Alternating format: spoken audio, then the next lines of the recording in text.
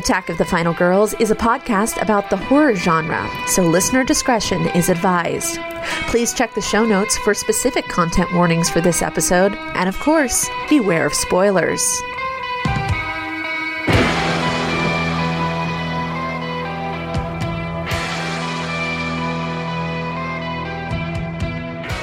Hello, everyone, and welcome to the second birthday episode of Attack of the Final Girls. I'm Teresa. And I'm Juliet. And we're doing a movie that we have talked about doing, I think, since before we even started the podcast. Yeah, I think this one has eternally been on the list.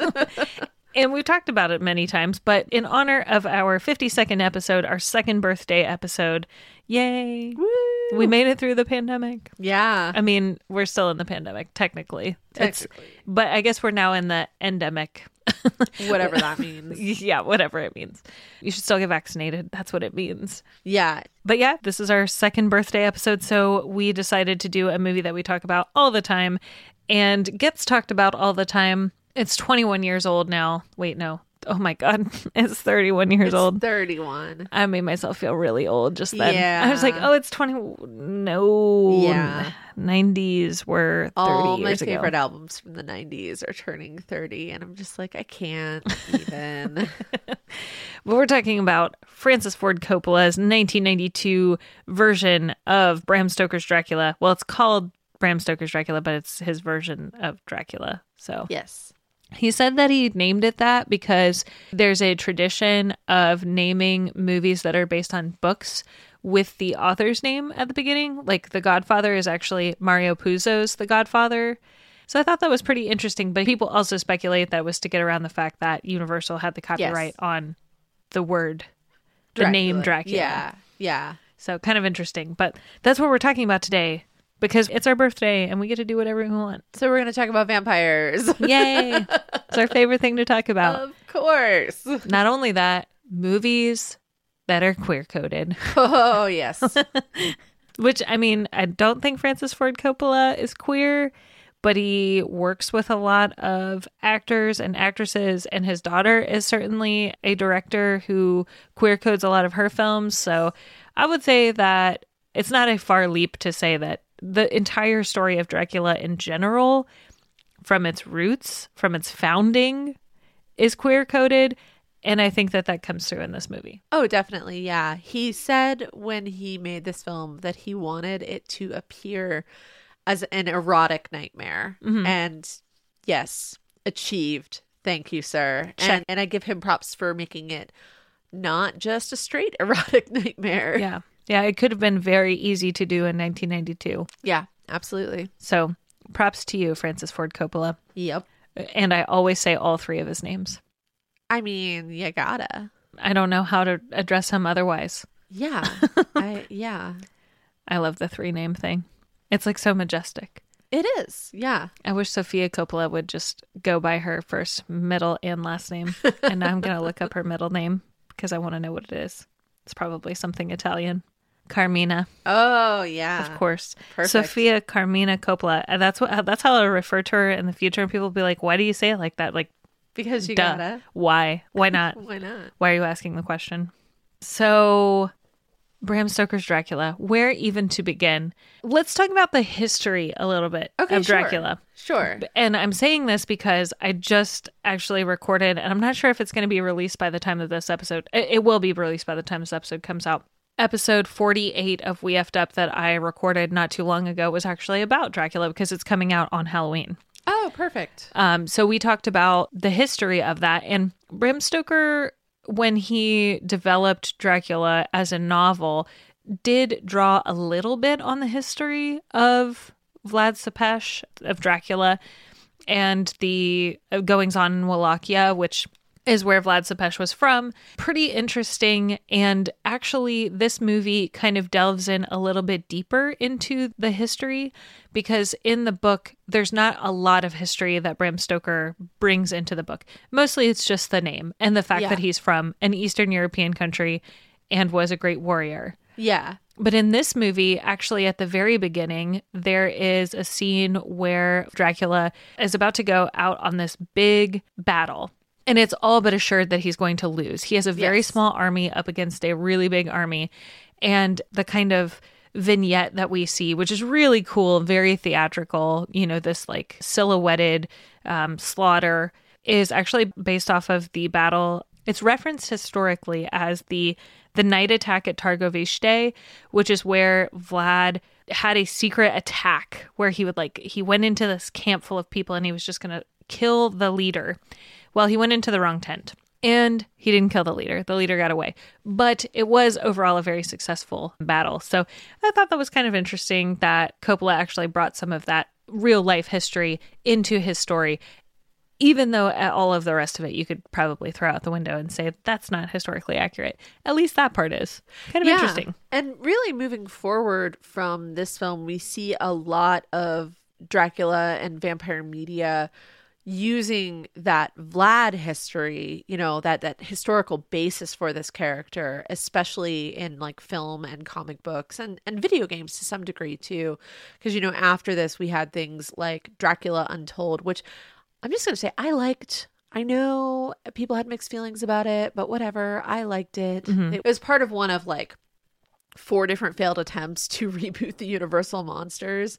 And that movie almost entirely focused on the sort of historical basis for that character. Likewise, our local ballet company, they have done a Dracula ballet based more on the novel for years and years, which I loved. But about 5 years ago or so, they did a new version called Dracula Bloodlines, where Act 1 is that Vlad, that history, and then Act 2 is more of the traditional novel, Mina and Jonathan Harker and Van Helsing and all of that. So I think there's been, since this movie, a renewed interest in that historical basis for the character. That's really cool. And I like that because the history of Vlad Dracula is very cool and is interesting. And he ended up becoming a folk hero in the late 1800s, early 1900s that people clung to when they were looking for their own country to be free. They looked at this folk hero, a guy who battled and won multiple times to try and keep sovereignty of this country. And, obviously in time since, there's been a lot of restructuring of Eastern Europe and country lines changing and allegiances changing and all of that. But Vlad Dracula actually really kept on as a folk hero for people who are like, no, we should have our own independence. We should be the ones ruling ourselves. So it's interesting that they turn him into this mythical, huge evil villain kind of incidentally. Clearly he was a terrifying ruler. He did, for 60 miles, line the roads after this battle with dead bodies on stakes. It gets really graphic. It's mothers with children and all this stuff for 60 whole miles. So as the leader of this country was coming through, he had to pass 60 miles of this. God. So very awful. Yeah. But that now he's turned into this mythic, supernatural being, incidentally. Very cool and weird that Bram Stoker would pick him. I think he was just like, you know what, that sounds cool. Yeah. I'm just going to take that. And now he's turned into this Dracula is synonymous with vampires at this point, and you can't think about vampires without thinking about Dracula. And specifically this iteration, this Gary Oldman iteration of Dracula, I think. Yeah, well, and to talk about transforming a real historical figure into, kind of this figure of epic myth into this then mythological supernatural being, even then the transformation of Dracula as a character. If we just talk cinematically here, going from Nosferatu to Bram Stoker to Christopher Lee to Gary Oldman, and I know I'm leaving out a bunch, but those are kind of our biggest icons if we're tracing the cinematic history of Dracula. The steps there from Nosferatu, Max Schreck, the very othered looking and feeling, kind of silent but sympathetic but also horrific character, to the king of suave Bela Lugosi's Dracula, to Christopher Lee's decidedly sterner but sexier Dracula, to then Gary Oldman, who meshes all three into this simultaneously grotesque, suave, but ultimately like driven by love character. Right. It's just fascinating. It is, and kudos to Coppola to mesh all of the phases of him together. Yeah. Like to take the step to make him ugly and old and weird towards the beginning of the movie. And then, he's got the creature form where he's a beast. He's like a wolf almost. And I don't want to say he's fully a wolf because he's like half bat, half wolf. Yeah, yeah. But then also to have like the sexy, refined Dracula version. Very, very interesting choice to do all of those things when normally we just get one kind of iteration. Like you get the Nosferatu or you get the Bela Lugosi version where he's all the time wearing the very nice tuxedo with his like star medal on, So it is interesting to see all of those kind of brought together in the same film. So you have like the weaker, not as powerful, conserving energy Dracula where he's old and he's got the really strange hair situation happening and the big long red cloak. And then he devours an entire ship worth of people. Yeah. And becomes sexy Dracula, looking more like he did in life. So let's talk about the hair thing for a second, because I know when this movie first came out, the particular look you're talking about is when Jonathan Harker at the beginning of the film goes to Dracula's castle in Transylvania. And, this look has become iconic. He's wearing the long red cloak and he's got the weird hair situation. And everyone is like, where did that come from? It's such an iconic choice. It's been mimicked throughout pop culture. The Simpsons kind of did it, most notably with Mr. Burns. So that look comes from the costume designer, Aiko Ishikawa, who was born in Japan and is known for like costuming like films that have really iconic looks, including The Cell from the year 2000, which, when we think about the costumes from that film, also super, super iconic and super different than what we are accustomed to coming from like a more Western cinema, American eye. She combined sort of Victorian costuming with traditional kabuki theater costuming and traditional costuming and hairstyles that geishas would wear.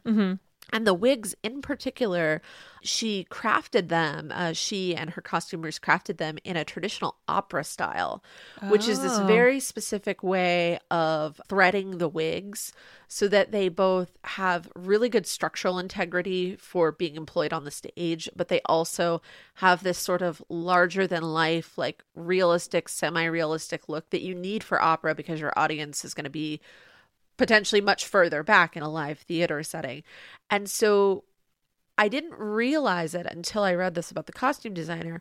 That wig does look very traditional Japanese theater-esque. When you look at the styling of it and you look at photos or etchings of both kabuki theater and traditional geisha costuming, that's exactly where that comes from. So it's really cool to have that sort of added cultural influence. And you can see that cultural influence to the costuming, especially Dracula's costuming throughout the entire film. Yeah, that's really interesting that you mentioned that because the robe that he's wearing that you referenced, that red robe, it looks very traditionally Japanese. Yeah. It's not belted, which you would see in more European styled robes, dressing gowns, things like that. It's open and it has an open collar, but it doesn't have a lapel, which is another kind of more Asian influenced wardrobe choice. So very interesting. It's also embroidered really beautifully, which you do see embroidering in especially that like late 19th century fashion. There is some embroidery, but this one is very specifically looks Japanese. Yeah. And if you start to look for it throughout, there's that costume, there's the gold robe that we see him in very briefly, and especially the final robe, the red one that he's wearing during the death scene at the very, very end of the film. That is very much crafted to be a traditional kabuki theater garment. I think that person was also responsible for making his armor at the beginning of the movie. The weird, like, muscly looking armor, which looks very similar to some of the costuming that was done in The Cell. Yes, exactly. And it's really cool just in general. So if we just kind of go down that thread, the costuming in this movie were just absolutely insane. Yeah, it's iconic. Francis Ford Coppola knew that he wanted non-traditional costuming blended with period costuming. He didn't know how to articulate what he wanted. He simply said, I want it to look weird. And by weird, I mean not normal. And so, Okay. and so he really just let his costumer, trusted her and trusted her instincts to make something that, again, contributed to that erotic nightmare kind of feel of the film that felt, otherworldly or just like adjacent to what we would expect for a period piece, to get that kind of like intriguing discomfort. Like, I think that so much of this movie is about like having what you expect next to something that's a little unexpected and is intriguing and is sexy, but is also uncomfortable. Like, that's what really makes this film work visually. And it's awesome that they took so much care in making these costumes, because I would say that the only person who has really unremarkable costuming has to be Jonathan. Right. Just very traditional, British male kind of costuming. Dracula, we've already talked about, but like, when he comes to London after his voyage on the Demeter, he's wearing a very typical looking kind of style of outfit, but he has these purple accents, which you wouldn't normally see. And you actually can see in the folks around he and Mina when they meet up on the street, they're wearing brown, black, gray, very drab colors, which is typical for the time. But Mina is dressed in all green, very bright green. She has like a tiny top hat on. And Dracula's got these long flowing locks, purple glasses, which he wears ostensibly because it's daytime and the light hurts his eyes. Who knows? Yeah. And he has like these purple accents, very tall top hat. And that's become a very iconic look for him. Lucy is the same way. You kind of see her provocative, sexual nature in the way that she's dressed. She's always wearing very low collars, as where Mina wears very high collars throughout. And that could be also because like Lucy becomes the bride of Dracula there for a while, as where Mina is a little bit more reserved, though not much. I mean, it doesn't take a lot for the dominoes to fall, if you know what I'm saying. Van Helsing. Van Helsing is like this world traveler, metaphysical physician, pseudoscience dude. And he's wearing like this kind of rugged outfit, but he also has this really cool gold like sash cape on when he comes in, and he's just like smoking a cigar the whole time.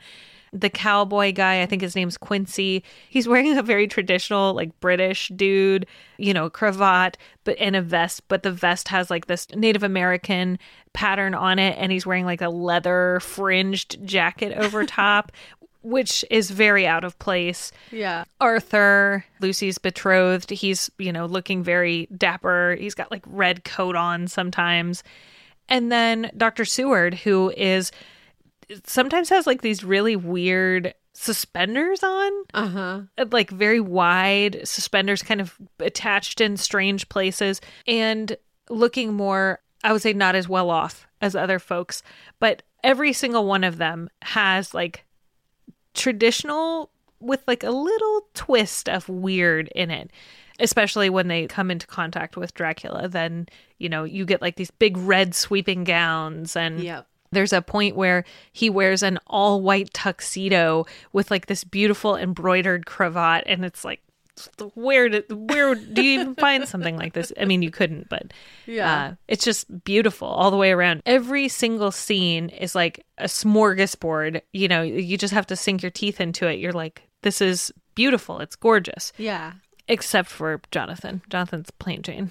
But I think that's Jonathan's function in the movie. My mom and I have this phrase, and I forget, we read it someplace, and it was actually in regard to this is going to sound really weird to connect this to this movie, but it was in regard to Walt Disney's Sleeping Beauty, like the animated one, and the fact that Prince Philip is, quote, a nothing prince, which is that he doesn't really have like a personality or a purpose beyond being adjacent to Aurora, which kind of flips the script on Disney princesses in an interesting way.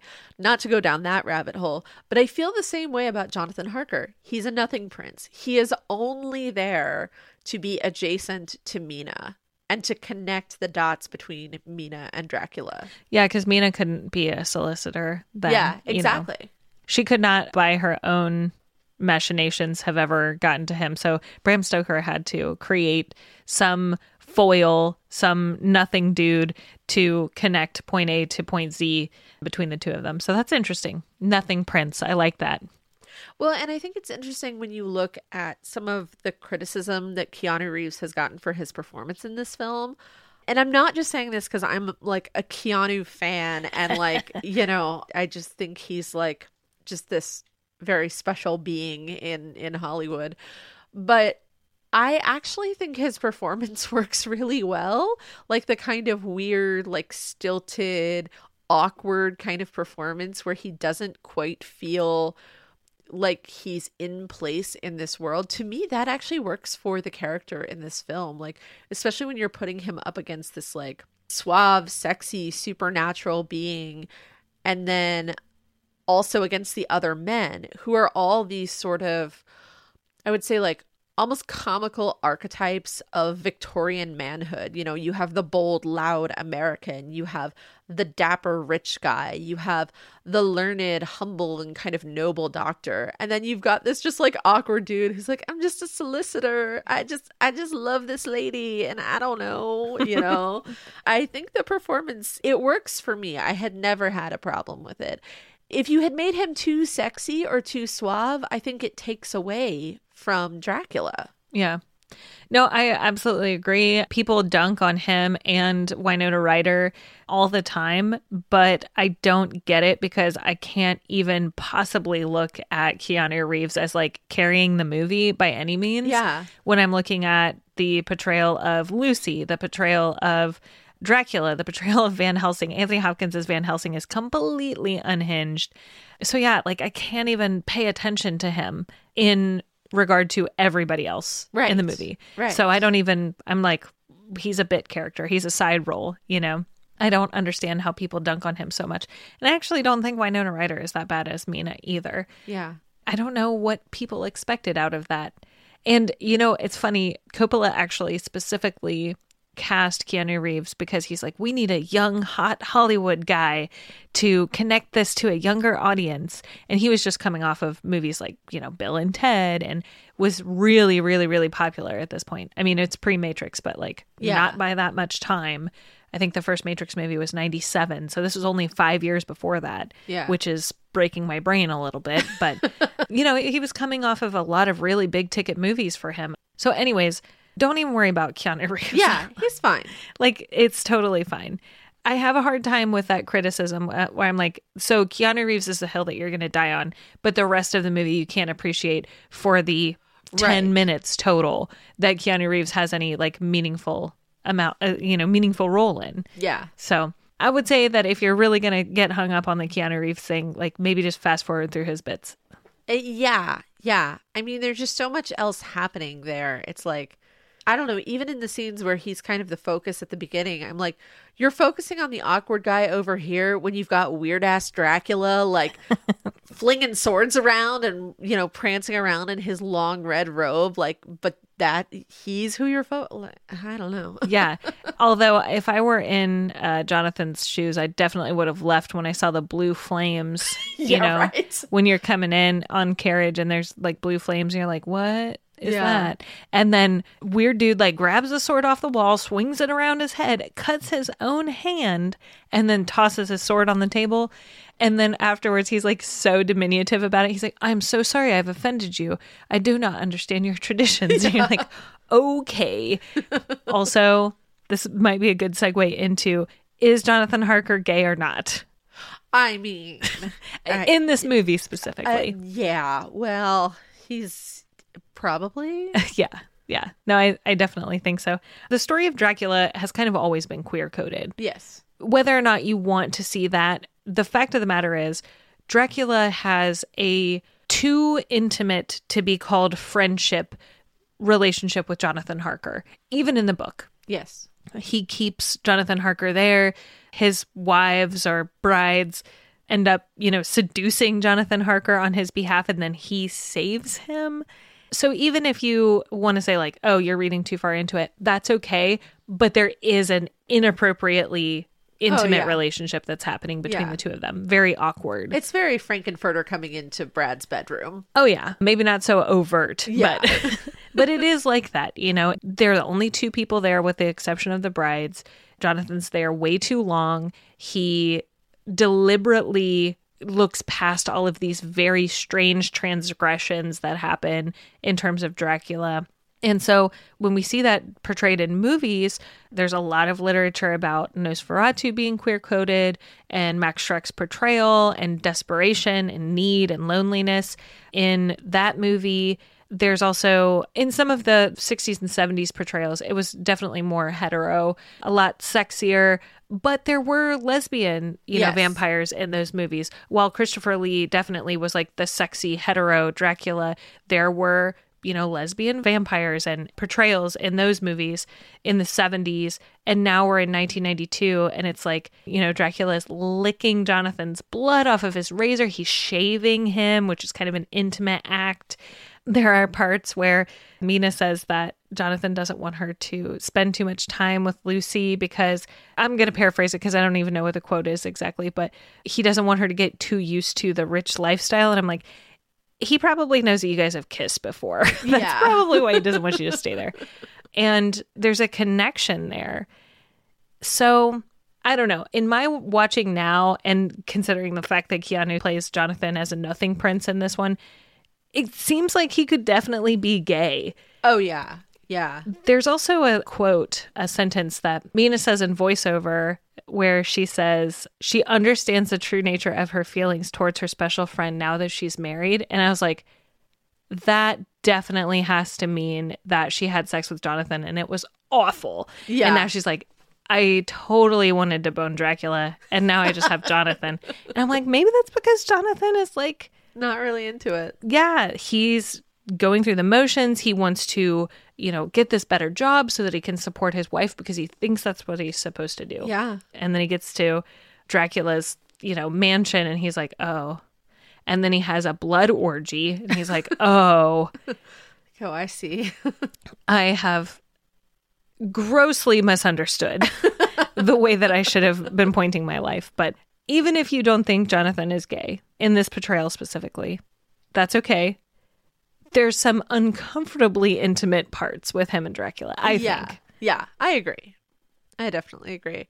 Well, and like never forget in the movies you were referencing before, Dracula's daughter, you know, I think some of these scenes actually point to Dracula's daughter and the queer not so much coding as putting it in your face in that movie. Yeah, and I mean, as a parallel, Lucy and Mina kiss. You know, they spend so much time together. They're best friends. Lucy is very rich and wealthy and can schmooze with whomever she wants. But Mina, the poorer schoolmistress, you know, the working class woman, is able to kind of schmooze with her. And then there's the scene where they're like running through this maze and it's raining. And then they kiss at the end right before you get, you know, Dracula, who's arrived at this point. They go to bed, they change clothes and go to bed. And then Lucy is immediately seduced by Dracula outside. And it's like, okay, this is pretty gay. Yeah. This is a pretty gay scene here. Yeah. And the way that they care for one another. Mina wants to stay with Lucy when Lucy is sick. She doesn't even want to go to see Jonathan, who is recovering from a severe brain fever. I mean, as you do. It just makes me think there's this distance and separateness between Jonathan and Mina that in this movie indicates to me they're not really in love and that they're just going through the motions because they think that's what they're supposed to do. Oh, yeah. Yeah. Well, and I mean, as a story device, it's perfect because then when you bring in Dracula, who, you know, ostensibly, you know, he thinks that Mina is his reincarnated beloved, you know, and is demonstrating real passion and love and care and fire for her. Well, yeah, you know, it's perfect to have Jonathan being just kind of like, meh, like, well, we're British in the 18 whatevers, so, you know, I guess this is what we do. You know, we get married and I make my career as a solicitor and you're a schoolmistress and yay. We have 2.5 children. Yeah, exactly. Or whatever the averages was then. Yeah. It's using that vampire character, which, you know, would be used over and over and over again. And we see this with other horror figures too, to sort of butt up against that sort of like monogamous nuclear family expectation, you know, of whatever era. Like, you know, here's the expectation, and here's somebody going through the motions, and their world is completely rocked when they meet somebody who lives outside of that and who experiences love and sex and passion outside of, you know, they don't even consider the expectations because they exist so outside of them, and how that can be revelatory and traumatic and all of the things, you know, and it causes a lot of consternation among the people around that, you know.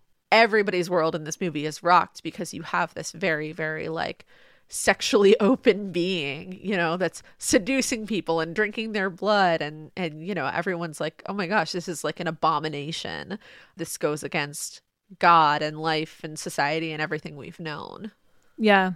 And I mean, Dracula keeps a harem of 3 brides at home to, you know, do whatever with, apparently be his pets, because that's what he kind of treats them as. I mean, when they go after Jonathan, which they're clearly not supposed to do.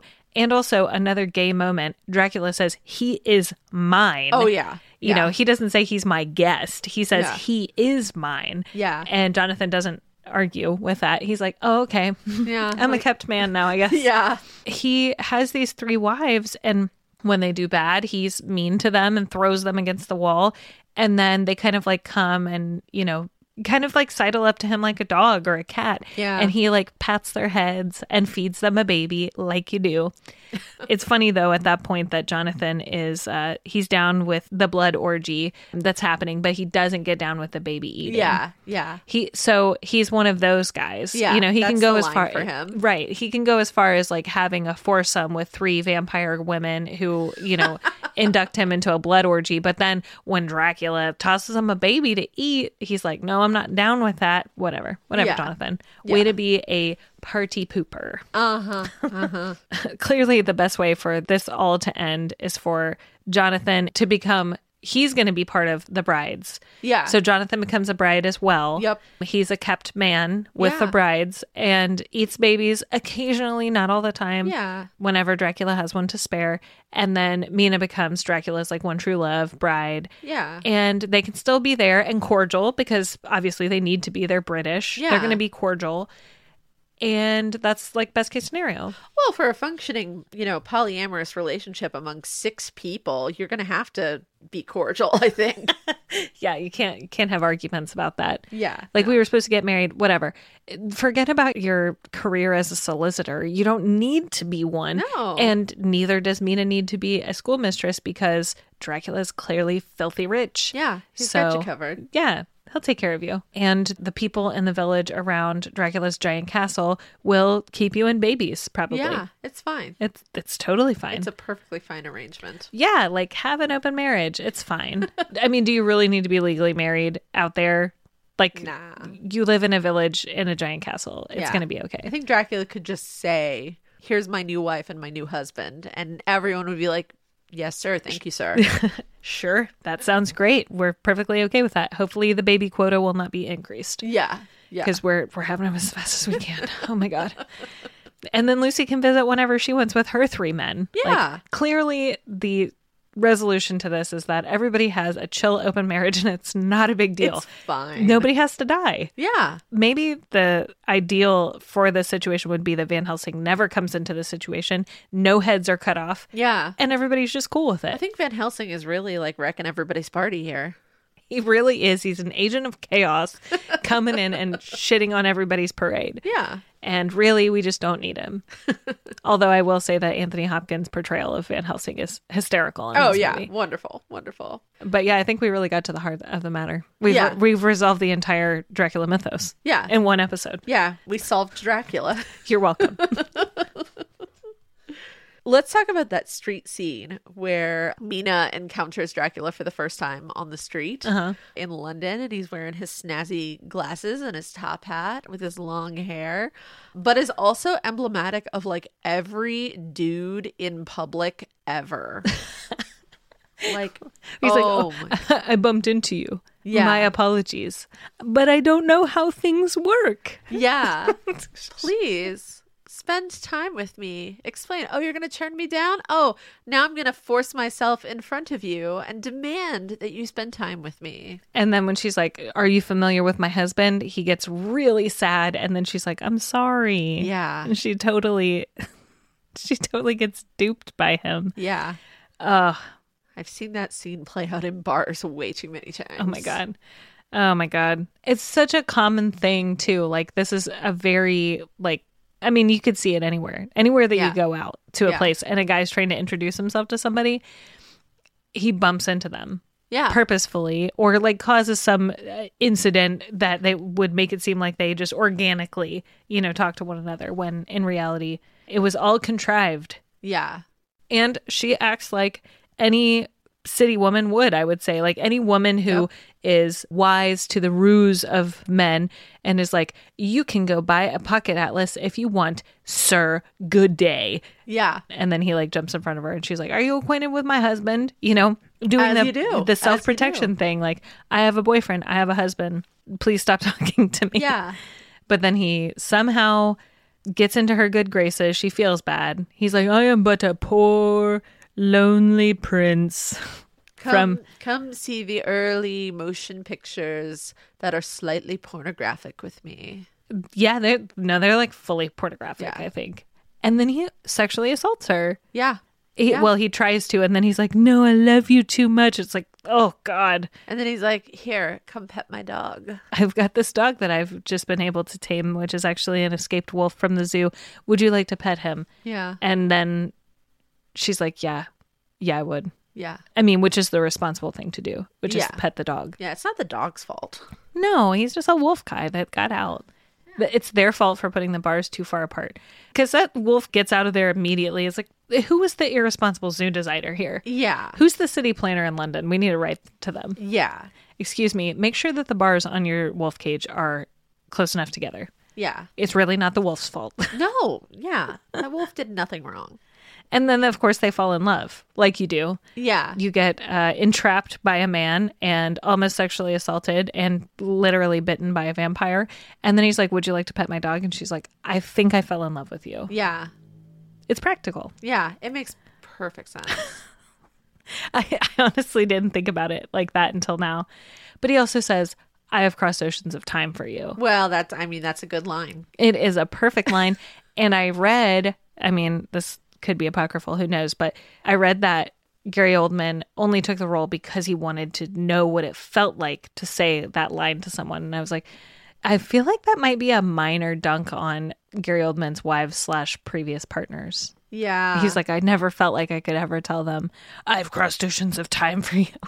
Well, he was going through a divorce during the filming of that's this right. movie and was reputedly kind of terrible to be on set with. So he's like, love isn't real. I would never say that to anyone. Yeah. He's very rock star about it. Yeah, it kind of feels that way. I guess that he and Winona Ryder had a big time falling out on set, but have since reconciled. And from what I understand, he was not great on set, but it never, like, to be clear, it doesn't seem to have ever risen to the level of like assault or anything like that. He was just, kind of a general pain in the ass to be around and like made her mad, but they've since like resolved and I guess are very good friends still. Oh, that's good. Which is good to hear because it usually doesn't go that way. Yeah. Yeah, for it sure. It usually just gets worse. Yeah. Wow, this movie is such a huge spectacle of a film. Yeah. Just like overall, it's gigantic. And you mentioned at the beginning of the movie that kudos to Coppola for making this like a Universal film, but like in 1992. Yeah. Which I'd never thought about before. And as soon as you said that, I started like listening to the score, which is normally orchestral in a Universal film. And it's like sweeping and big and grandiose. And these sets are the same way. Yeah. It really does feel like the cross between a Hammer film kind of filmed in that like set situation. And then also a Universal film where you have this huge upbeat orchestral design specifically made to make the scenes feel as dramatic as they need to be, and combine all that with sort of this like theater aspect to it, where it looks like it could be on a stage. Well, so some of that is because of the way they filmed it. So going in that traditional, Universal, like, of the studio system, like on sound stages, and likewise Hammer at Bray Studios, this was filmed entirely on sound studio sets. They did not do anything on location. And that was because Francis Ford Coppola was becoming kind of notorious at this time for his films going over budget and over schedule. And some of that was because of location shooting. And so he was really cognizant of, I want this to come in on time and on budget. And I'm not going to contend with the elements, needing to do all of these like exterior scenes and stuff like that that are so crucial to the film. So they filmed everything in Los Angeles on sound stages. And I think that really does contribute to the look and feel of it, because that is that Universal, that Hammer feel of like these near reality, but these very contrived, these built worlds, which is the same thing you get in any sort of theater. It's a world, but it's a built world, and it sort of pulls you into that magical built world of the story in a way that, like, location shooting, which has its advantages too, I don't think it does it in the same way typically.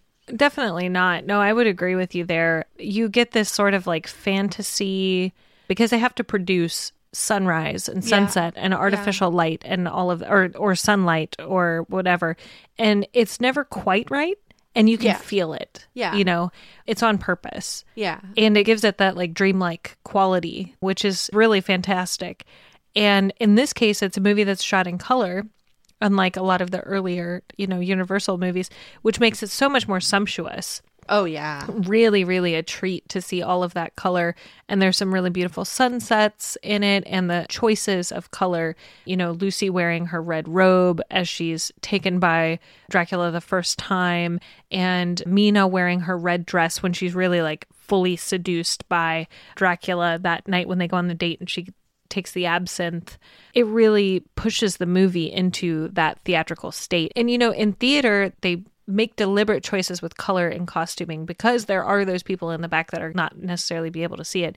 In this case, we don't have that problem, but Coppola still pushed, and the costume designer pushed it into that like very, very, very highly colored, highly saturated kind of realm. Yeah. And it just feels like a movie in the best possible way. And, although, there are 1,000 reasons to, shoot on digital or shoot on video or whatever, and there are plenty of things that I love that are shot those ways. Like, this is like such a 35 millimeter experience, and it feels like cinema to me in a really like visceral way.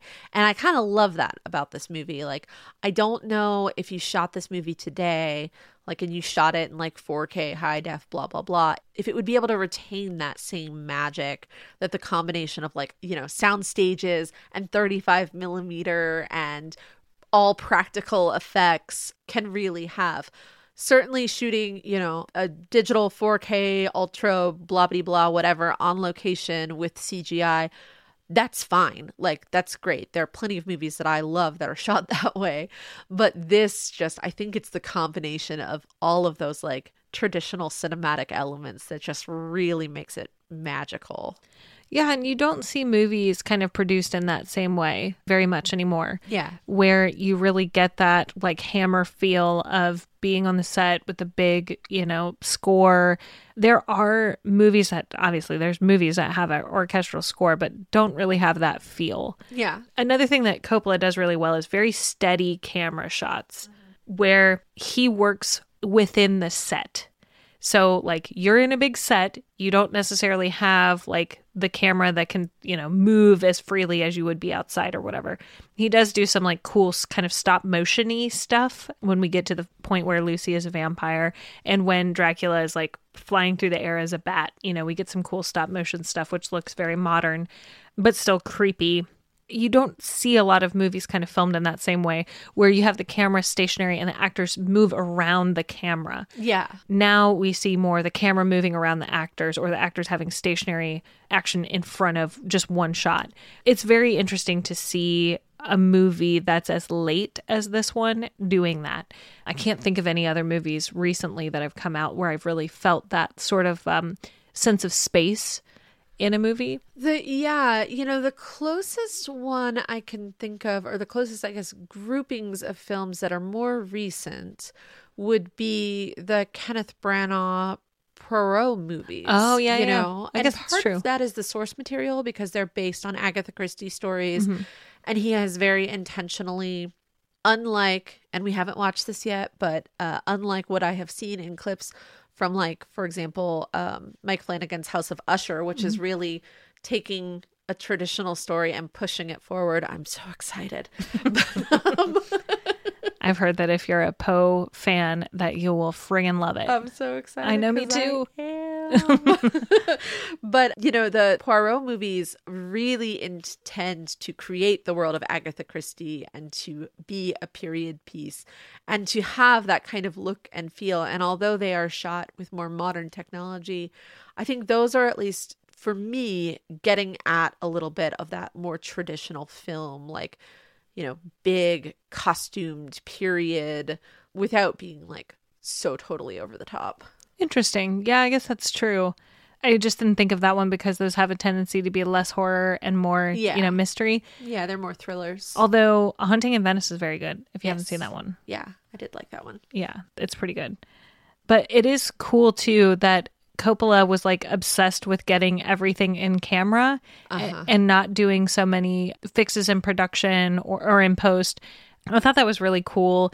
There were some very gargantuan sets that had to be made and like a lot of extra work that had to be done in order to achieve that. Specifically, there's a scene where Jonathan is writing in his journal at the same time as being on a train.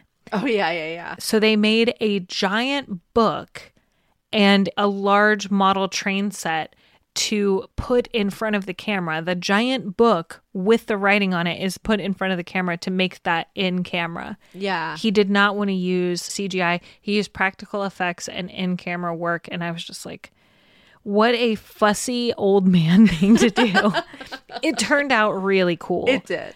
For the most part, it holds up. I think that the only optical effect that they did in there was the blue. Yeah, the blue flame. The blue flame, which, but overall, the rest of it looks really good. Yeah. Well, I think that speaks to the power of practical effects. CGI, the technology is getting better and better, but especially when you look at like those early digital effects from like the late 90s into the early 2000s, they're looking pretty dated at this point. Yeah. But, a practical effect is kind of eternal. Yeah. Cough, cough, spawn. Cough, cough, cough. Oof. Yeah. This movie, to speak about the cost of this movie, cost $40 million.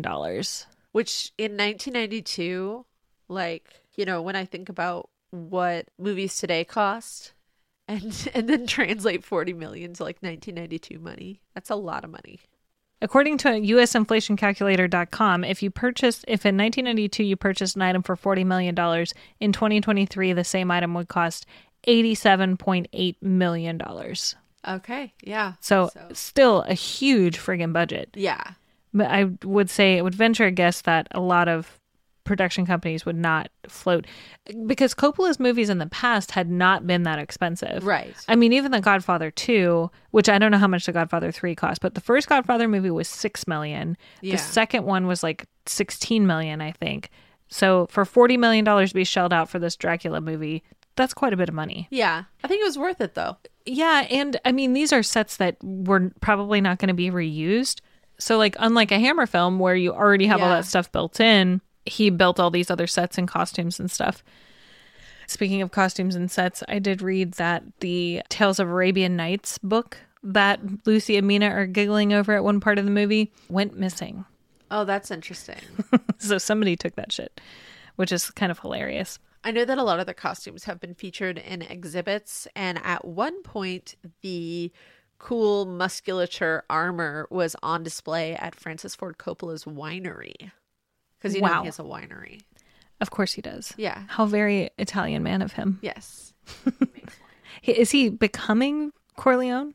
Michael Corleone? Perhaps. So we talked about how we think Gary Oldman is amazing, and we talked about how, people dunk on Winona Ryder and Keanu Reeves all the time. But I did want to say that I think some of the best acting in this movie comes from the actress who played Lucy. Yes. Her name is Sadie Frost. She did not go on to act in a lot of other movies or bigger roles, I would say. She's played some bit parts here and there, some side characters, a couple episodes here and there of some TV. But she is among the best acting in the movie, I think. And I was really disappointed that she hasn't been in a lot of other stuff. But I will say that if you haven't seen this movie, she's definitely one of the big reasons to watch it. Definitely. She's really, really good. She is. She plays a great human character, and she also plays a great creepy vampire. Yeah. And Anthony Hopkins, I mean, we all know that it's pretty much a moot point, now to say that Anthony Hopkins is a great actor. Yeah. He just is. He's incredible. But his Van Helsing, I don't think it gets very much respect. Yeah. And it's just absolutely unhinged. He's completely inappropriate and wildly goofy. He's kind of the link throughout the story of what they figure out is happening. And there's a quote, after Lucy has died, after he has cut off her head and nailed a stake through her heart, he's having dinner with Jonathan and Mina shortly after that's happening. And Mina asks, she says, this is a quote, how did Lucy die? Was she in great pain? And then on the screen, it flashes to that moment. And he said, yeah, she was in great pain. Then we cut off her head and drove a stake through her heart and burned it. And then she found peace.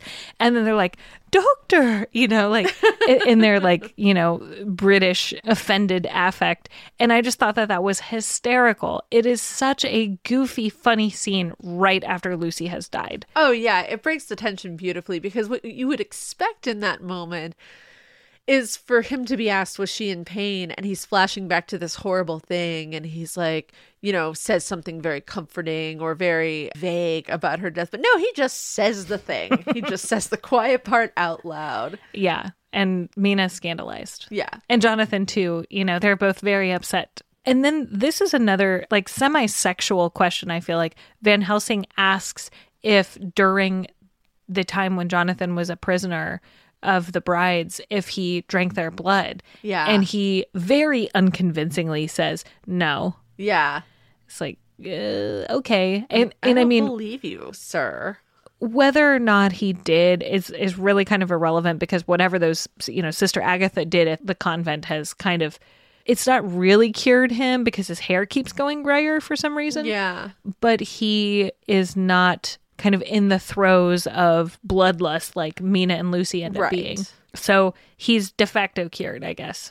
And earlier in the movie, when Van Helsing is called to help them, he's actually discussing syphilis, like at one of those weird medical debate things where all the dudes are sitting in weird stadium seating in a circle. Such a Victorian scene setting thing. Like every Victorian era horror film, you have to have the scene of the scientist giving a presentation to a bunch of dudes in suits, sitting in this, you've all seen it. You can picture in your head what I'm saying. No matter what Victorian thing you've watched, it happens in every single one of them. Yeah, for sure.